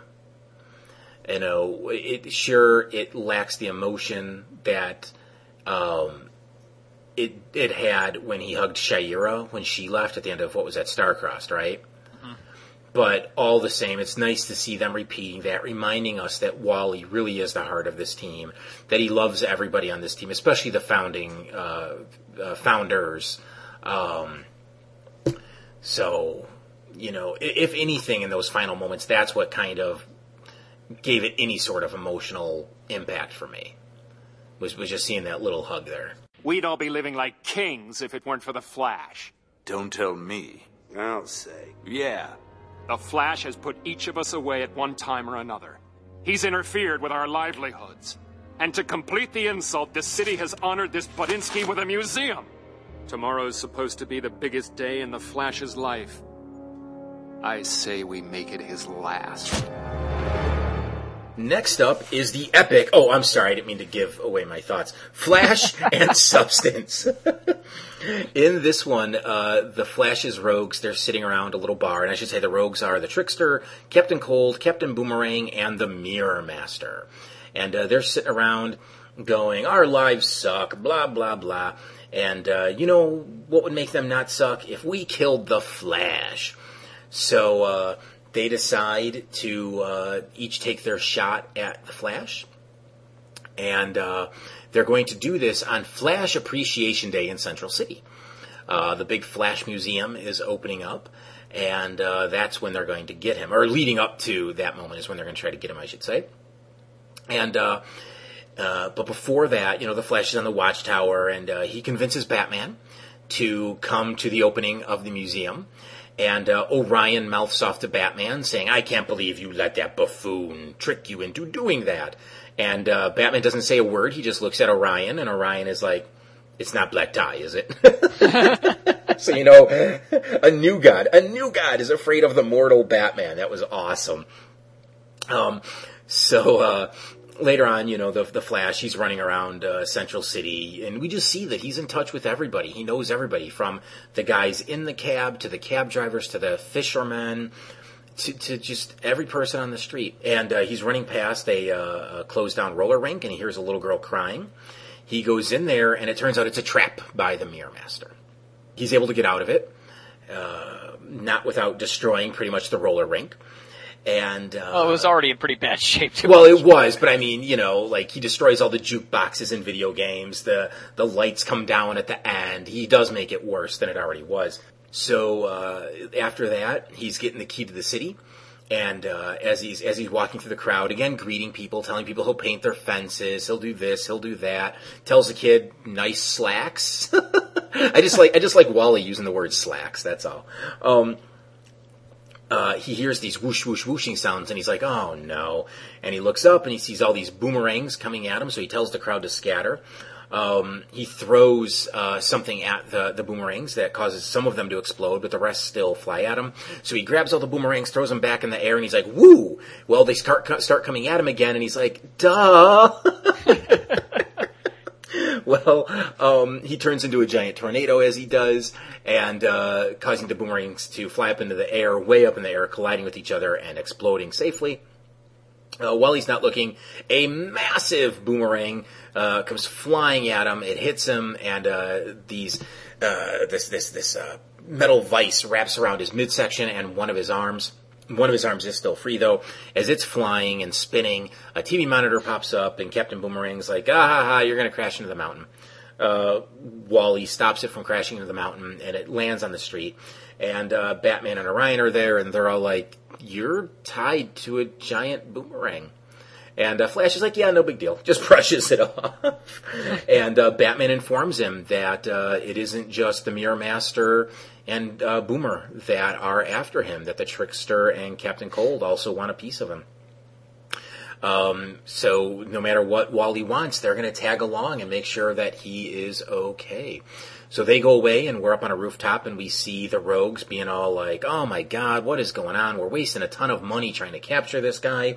Let's just jump him at the Flash Museum. But before that happens, it's actually the Trickster's turn to try to trap the Flash.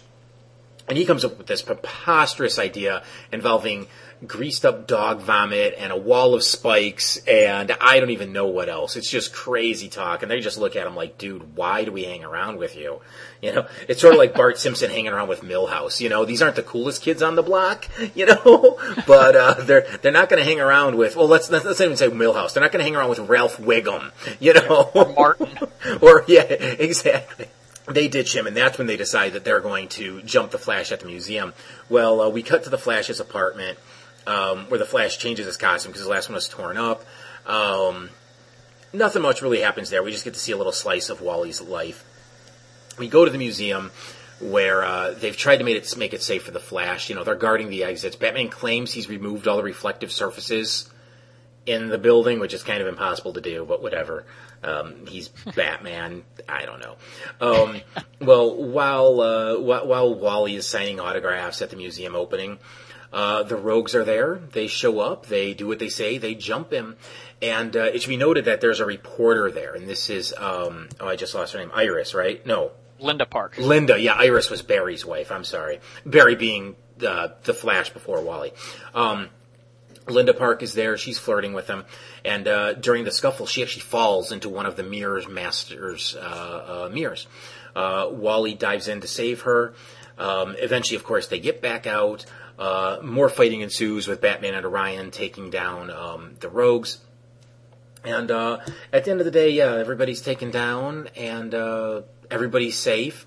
And Orion, who earlier in the episode claims to not understand the Flash and his buffoonery, at the end is like, oh, I get it. You put on, you know, this kind of clownish attitude to hide a warrior's spirit or a warrior's pain. And Flash is like, dude, like, no one died. Everybody's safe. That's a good day in my book. Just chill out. And that's pretty much this one. I mean, the only thing I left out was the trio approaching Trickster at the bar to find out what the plan was against Wally, which is also a great scene, but I'm sure we'll talk about that in just a second here. So what were you thinking about this one? Do you even need to ask? This thing is awesome. Yeah, I know. I love this episode. How can anybody not like this episode? You would have to be a hardcore Flash hater to not like this episode, I think. Pretty much. Because, I mean, it's just downright fun.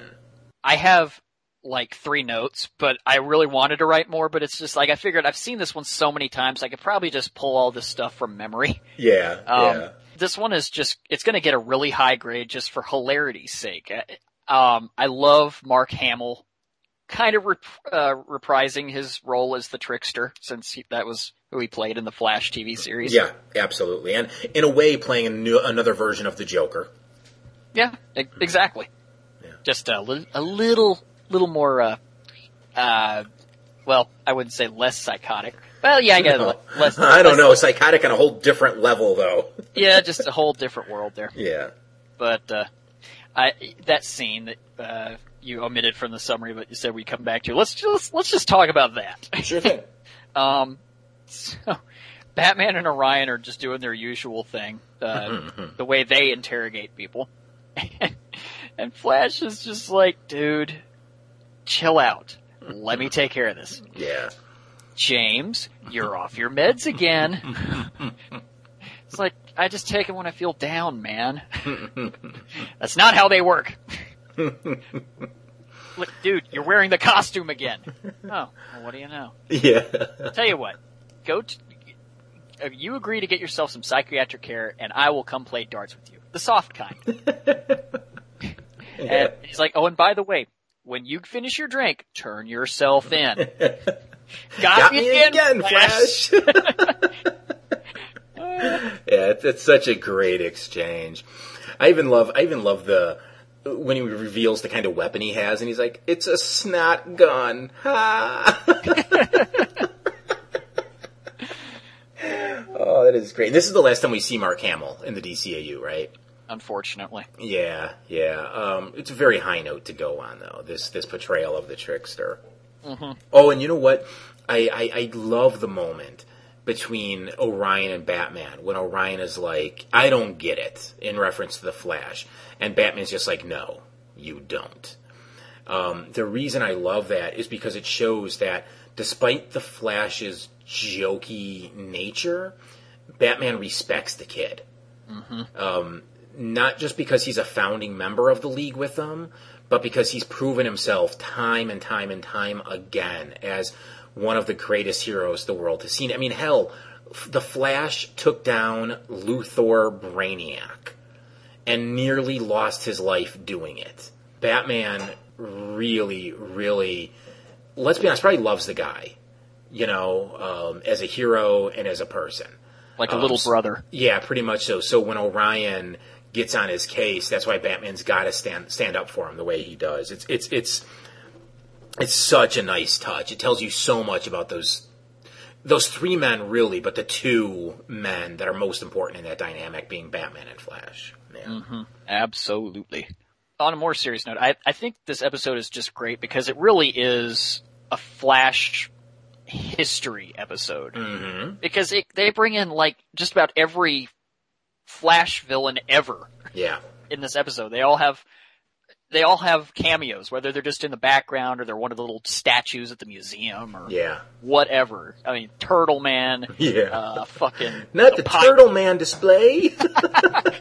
Oh, boo! That's another great thing about this episode. I'll let you continue what you were saying before, but it's such a quotable episode too. Mm-hmm. I mean, so many great lines. But I'm sorry, please continue with what you were saying about all the displays and all that. Oh yeah, I mean, you got Abracadabra, the Fiddler, Pied Piper. You name a Flash villain, they're probably in the background somewhere. Yeah. And more than that, we see Jay Garrick's helmet. Yep. We see the Kid Flash costume, you not in continuityers.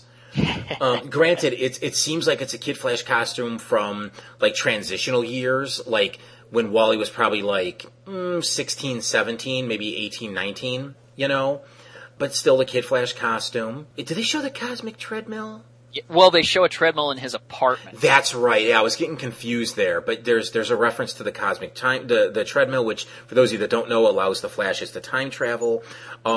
Wally has Barry's job as a forensic scientist.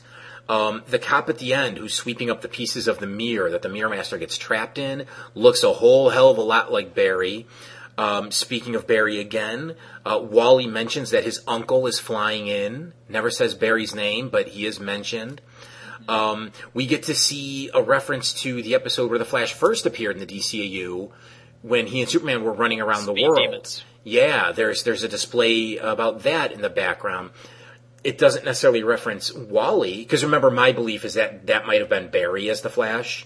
Right. Can't prove it, just sort of my belief. Yeah, just so many nice little touches, as you said, from the villains that are there in person or on display, and all these little bits of Flash history, from Jay's helmet to a costume to just side references to Barry, all there. It's as for this episode, not this episode, excuse me, the DCAU made me a big Flash fan.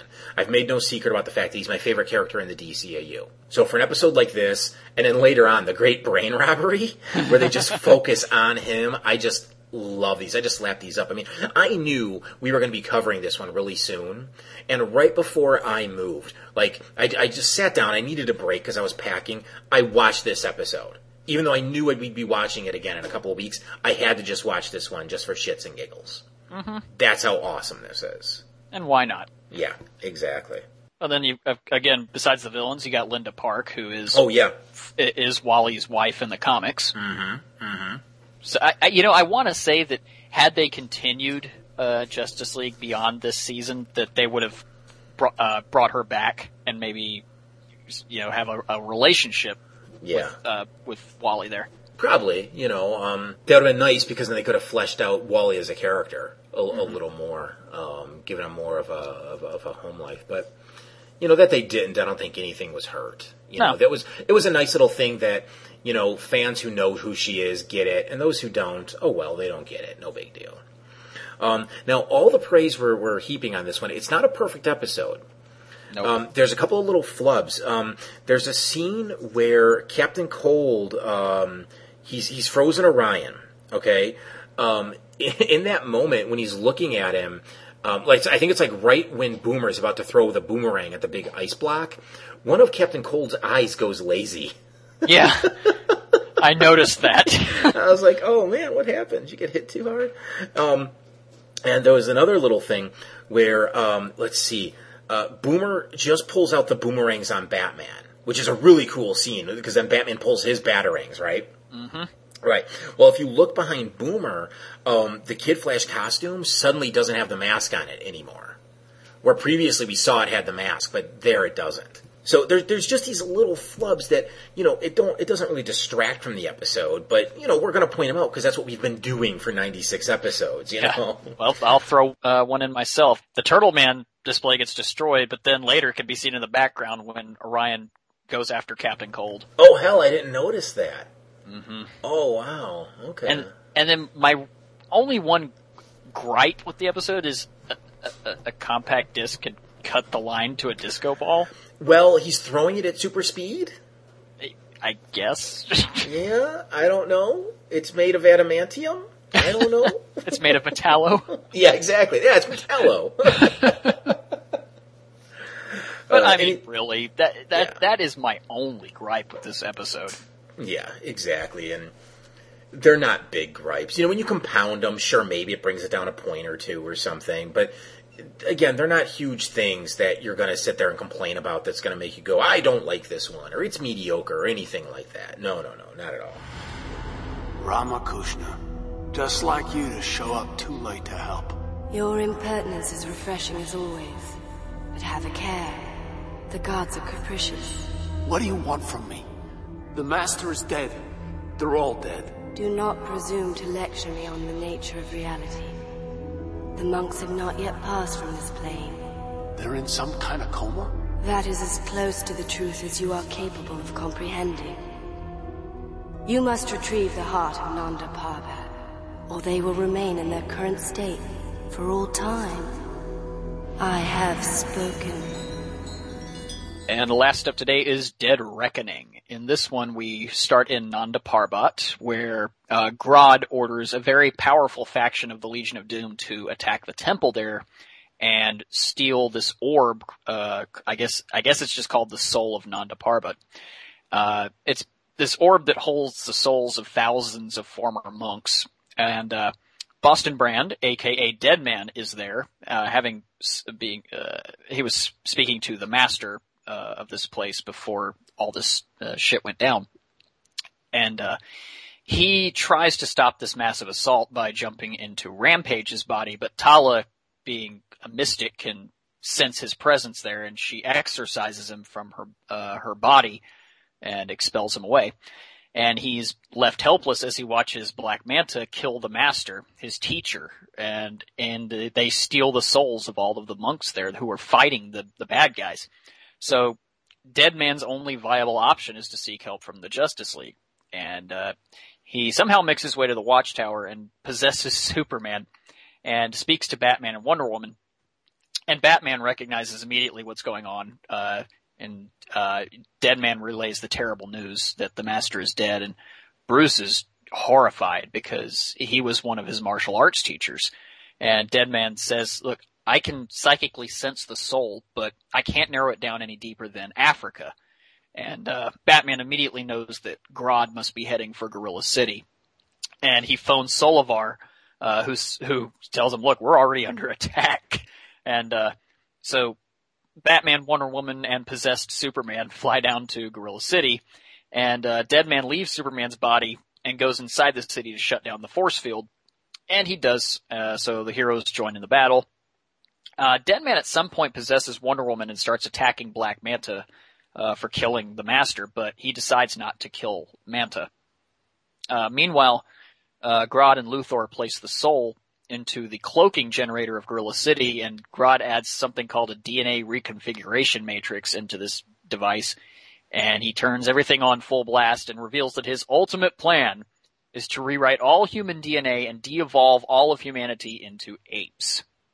Luthor is not pleased, nor are the heroes who enter the room. And Superman, it destroys the device in this massive explosion, and it returns everyone to normal. And the heroes are all celebrating, but Deadman is floating around nearby and says, yeah, yuck it up, guys. You all saved the day, but all the monks are still dead. And unknown to the heroes, Black Manta limps into the room and aims his poison dart gun right at Diana. But Deadman then, just spur of the moment, possesses Batman, grabs Luthor's gun that he dropped during the battle, and he shoots Manta into this open electrical panel, killing him. And Deadman is horrified at what he's done, and he just leaves Batman's body. And Batman comes to and sees the gun in his hand, and he knows immediately what's happened. And he slams it to the ground in utter disgust. And Superman tries to console him, saying, look, dude, Deadman possessed you. It wasn't your fault. But Batman just yanks his shoulder away, walks away furiously without saying anything. Deadman is just aghast, and he's visited again by Ramakrishna, who actually visited him earlier in the episode, but this is a cosmic entity who says that Deadman has upset the balance of life and death by taking another person's life. And Deadman is just like, wait a minute. How is what I did even close to what the villains did by killing hundreds of monks?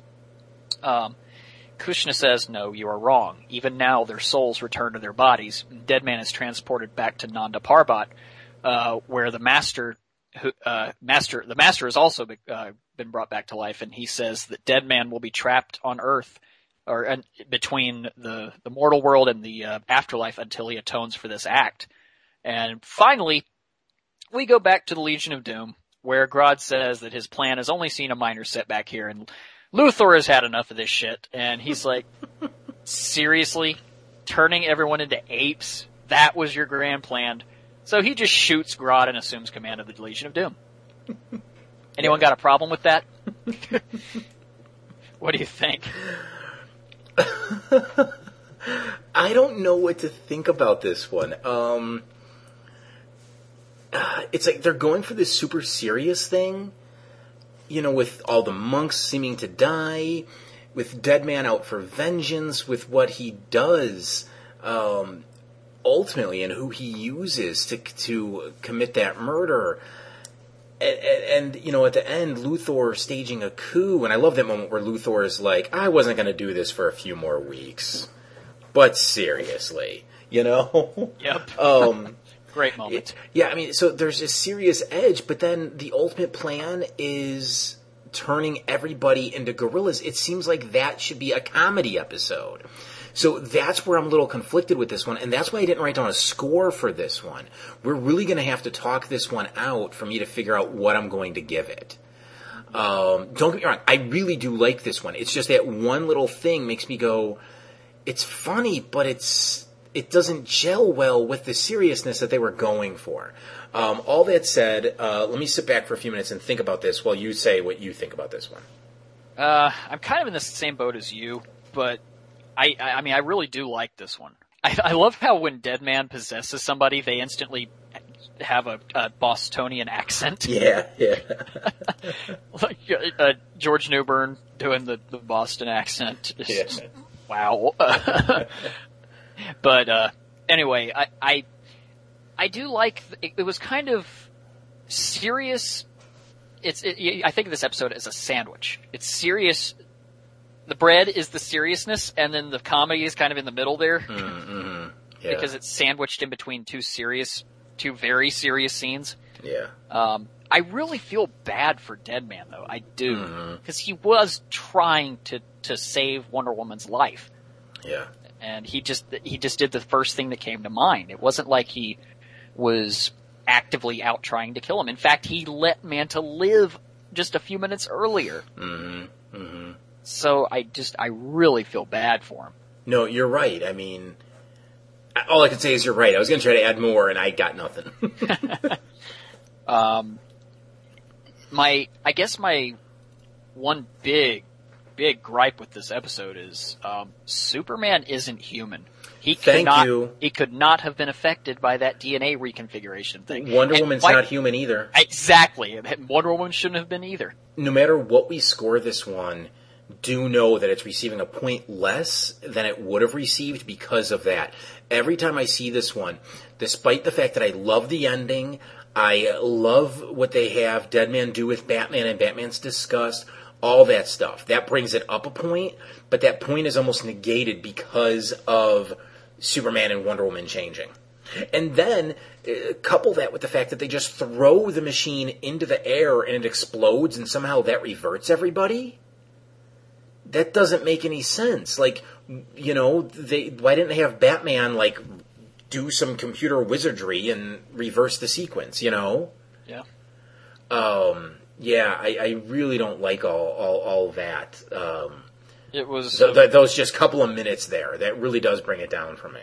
Yeah, it was kind of a clusterfuck with how Superman saves the day there. Really It's like they didn't know how to end it, so they said, we'll just throw it in the air and everybody's magically fixed because there's a magical orb in the center of it. Well, that doesn't work. Yeah, that just saves the lives of the monks. Survive? What's that? I was going to say, how did that magical orb survive all that? Yeah, I don't know that either. And what I want to know is, in the beginning, the monk says that Boston Brand has to avenge his, not his own, but the monk's death, right? Right. Then, at the end, when he's alive again, Boston was like, oh, I really thought they killed you. And the monk's like, no one dies in Namba Parbat. Well, then why did you say you were going to die? Mm-hmm. Technically, he was dead, but technically he wasn't. Because, you know, what he just said, if no one dies, then he wasn't dead, and my brain's hurting now. I can't work that one out. Devil Ray, Manta, whatever. Again, he just blows that sentry down. You know, you're not getting past, okay, boom, boom, boom, boom, boom, shoots him to death. You know, then destroys the rubble, or excuse me, not the rubble, the awning above the monk, the master, apparently killing him. Whatever happened there, we don't know. Yeah, I'd love to know how he got brought back to life when his body had to have been crushed to dust. Yeah, exactly. You know, he's going to shoot Wonder Woman right between the eyes with one of his darts, which you've already seen can pierce her skin. Again, as we said before, they were really setting him up for something, and it's nice to see that he got his comeuppance. Yeah. He really deserved what he got. And again, I do enjoy that. And I like that they showed his death off screen, because whatever happened to him, we don't really want to see, do we? We can gather what happened there. He got the Christopher Walken treatment from Batman Returns. What happened to him in Batman Returns? I don't remember. He got fried by Catwoman in that generator thing. Oh, really? I don't remember. He got, you know, he was just a skeleton basically left of him after it was over. That's pretty much what I think happened to Manta here. Okay. Yeah, seriously, I don't remember much of Batman Returns. I've kind of blocked that piece of shit out of my mind. I'm sorry. I know you kind of like that one, so. Kinda. Not like, oh my god, it's great. Yeah, no. I used to be like that, but not so much anymore. I imagine why. Yeah. Can't imagine why. You know, you sort of brought it up, I've sort of brought it up, but I really just gotta flat out say, I love Batman's disgust. Utter disgust and contempt for Deadman at what Deadman made Batman do. Because they could have had Boston jump into Wonder Woman's body and move out of the way. They could have had Superman. He could have jumped into Superman's body and heat visioned Manta or Devil Ray or whatever. But instead they very purposely went with Batman there. You know, it led to this really cool, touching moment. Touching in a weird way, if you understand what I mean. Yeah, you know, touching definitely isn't the right word, but... Powerful? That's it, thank you. A powerful moment. Just Batman using a gun, man. I mean, it's one of those things where it's like, I know what I'm going to say about it, and then it comes time to talk about it, and I'm like, I don't know what I'm going to say about it. Mm-hmm. Yeah, just so cool, so cool. And you know what, really, they had to have Boston go in Batman's body in that moment, because he had already gone in Superman's, he had already gone in Wonder Woman's, Batman was the only one left. You know, and it afforded them that opportunity for that moment. Mm-hmm. So, yeah. Let's see. One thing I noted, they flat out say that Metropolis is on the East Coast. Yeah. They flat out say it. Previously, it was the West Coast. I mean, we always were trying to figure out where the hell it was. And I've always been of the opinion that it's the equivalent of New York, so... Yeah. So, hey, we got that there. That's cool. Yep. What else do you want to say about this one? I'm sure there's more. Well, Deadman references Star Trek. Oh, yeah, that's right. Yeah. Which was actually kind of funny. He's like, when they beam people down on that show, they never miss. Because he thinks that they're just in the middle of nowhere in Africa. Yeah. I love that. I love when he leaves Superman's body and Superman picks up the conversation he was having before about the milkshakes. Mm-hmm. And then he turns around and he's like, why am I in Africa? Yep. Oh, that's cool. Something else I liked about this episode is that they have Bizarro back now, and they're doing the comic book Bizarro, where you say everything opposite to him, and that's how he understands things. So he's like, because Luthor just walks right up to Bizarro and says, "Bizarro, Superman is your best friend. Mm-hmm. Do you understand? Me understand. Me must kill Superman." Yeah, shouldn't he say, like, me hug Superman? Or me kiss Superman? Yeah, but then we're getting into God knows what level of depth in this opposite shit. Yeah. I love that moment when he first walks up to, that being Luthor, first walks up to Bizarro. He's like, Bizarro, I'm your... No, you... What does he say? You hate me, right? Yeah, and then he's like, you hate me. No, you like me? Whatever. You know? Yeah, he throws in like a whatever, because he can't even be bothered to try to remember what this shit is. Bad. I mean, whatever. Yeah, that's a nice little touch. Oh, yeah. I don't know. I really don't know. I still don't know what I'm going to score this one. I have a score, but this is one where I might have to come back to it. I don't know. Yeah, I think I'm going to 2. Okay, we haven't really talked about it. Let's talk about Grodd's ultimate plan and Luthor's coup. What were you thinking about those two elements? I actually liked both, if you can believe it. Okay. Because that's such a thing that Gorilla Grodd would do. Yeah, it is. It absolutely is. It's keeping in his very arrogant character. Mm-hmm. That is absolutely something he would do. And then, of course, Luthor's coup is fucking fantastic. Yeah. He in literally like 3 sentences, he has taken over the Legion of Doom. And then, of course, what's her name? Tala, or whatever her name is? Switching to Luthor right away. Yep. No problem at all, baby. Yeah. Don't ever do that voice again. Which automatically means I'm going to do it again. Oh, God. on a future episode. Yeah. I will say when I very first saw this one, that's so grammatically incorrect, but anyways, when I saw this one for the very first time, yes, there you go. I was a little angry that Grodd wasn't dead. That we actually hear him groan. I mean, he gets shot point blank by Lex flippin' Luthor. Mm-hmm. You know, he should be dead. But once I saw what Grodd's ultimate fate was, then I was like, okay, they were saving up for that. And it was worth it. Yep. Do you want to say anything else about this one, or should we get to our scores? I don't really have anything else to say about this one. Okay. Shadow of the Hawk. I'm giving that one an 8. Wow. That one's only going to get a 6 from me. Well, I told you, it's one of my personal favorites, so it's just, I'm kind of biased on it. Okay, that's fair. Chaos at the Earth's core. Yeah. God damn it. 2. It's funny. I started at a 6. I don't know why the hell I wrote down a 6. Then after talking about it for about 2 minutes, I went down to a 5, but ultimately it's going to get a 4 from me. I was wording it that way because I was debating if I was going to give it a 3, but I'm going to stick with that 4. To Another Shore.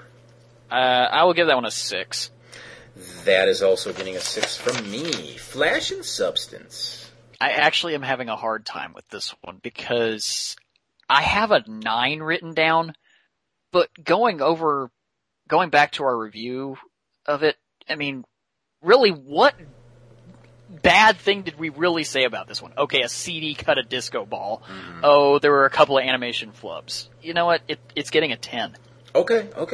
I am going to give that one a 9. As much as I love it, I do feel that the slight flubs, they do come together to just kind of bring it down a point. In my heart, do I want to give it a 10? Yes, I do. I may come back to this one to give it a 10. 1, because I want to give it a 10. And 2, because I want to have an excuse to rewatch this one in a couple of weeks. Oh, I see what you did there. So I'm not promising I'm going to come back to it, but there's a good chance I may. And last up, Dead Reckoning. Like I said, I'm probably going to have to revisit this one in some way. I'm going to give it a 7 for now. Okay. You know what? I'm going to be lazy, and I'm going to give it the same grade as you. This is one of the hardest episodes of anything that we've had to grade. In all of the 96 episodes we have done this. Yeah, I do think this will definitely be one that I come back to in episode 98. 99, pardon me. Because I feel this one deserves a better shot from me. Or not a better shot, but another shot from me. So, yeah, for now that's getting a 7. My plan was solid. I mean, what's so special about a disco of death? Heck with all of them. I'm an artist. They're just robbing banks. Captain Cold, Captain Boomerang. Probably would have gone for it if I was a captain.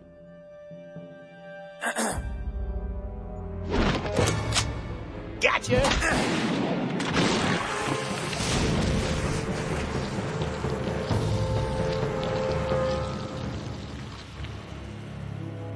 It's a snot gun. Where are the others? Those crabby hacks can go plug a hole for all I care. But I'm not about to rat them out. Orion. Talk, while you still have a jaw. Hey! Would you guys please take it down a notch? Let me handle this. James, you're off your meds, aren't you? I'm better off without them. Take them if I start feeling down. You know that's not how the medicine works. You're not well. I'm fine. You want to throw some darts? No. Listen, James, you're wearing the suit again. I am? Well, what do you know? Here's the deal, buddy. Tell me where those guys went, and I promise to come see you in the hospital. We'll play darts. The soft kind. Okay. They're going to ambush you at the Flash Museum. See? That's all we needed. Come on, we better get over there.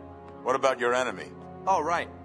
Dude, as soon as you finish your drink, turn yourself in. Got me again, Flash. Feedback in the form of emails can be sent to feedback@worldsfinestpodcast.com. That's feedback@worldsfinestpodcast.com. Our voicemail number is 731-WFP-WFP0. 731-937-9370. And don't forget about our store, which can be found at earth2.net/store. That's earth-2.net/store.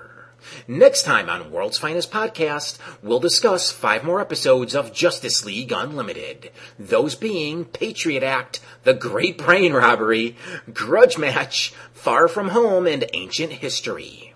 For James Doe, I'm Michael David Sims saying thank you for listening to World's Finest Podcast.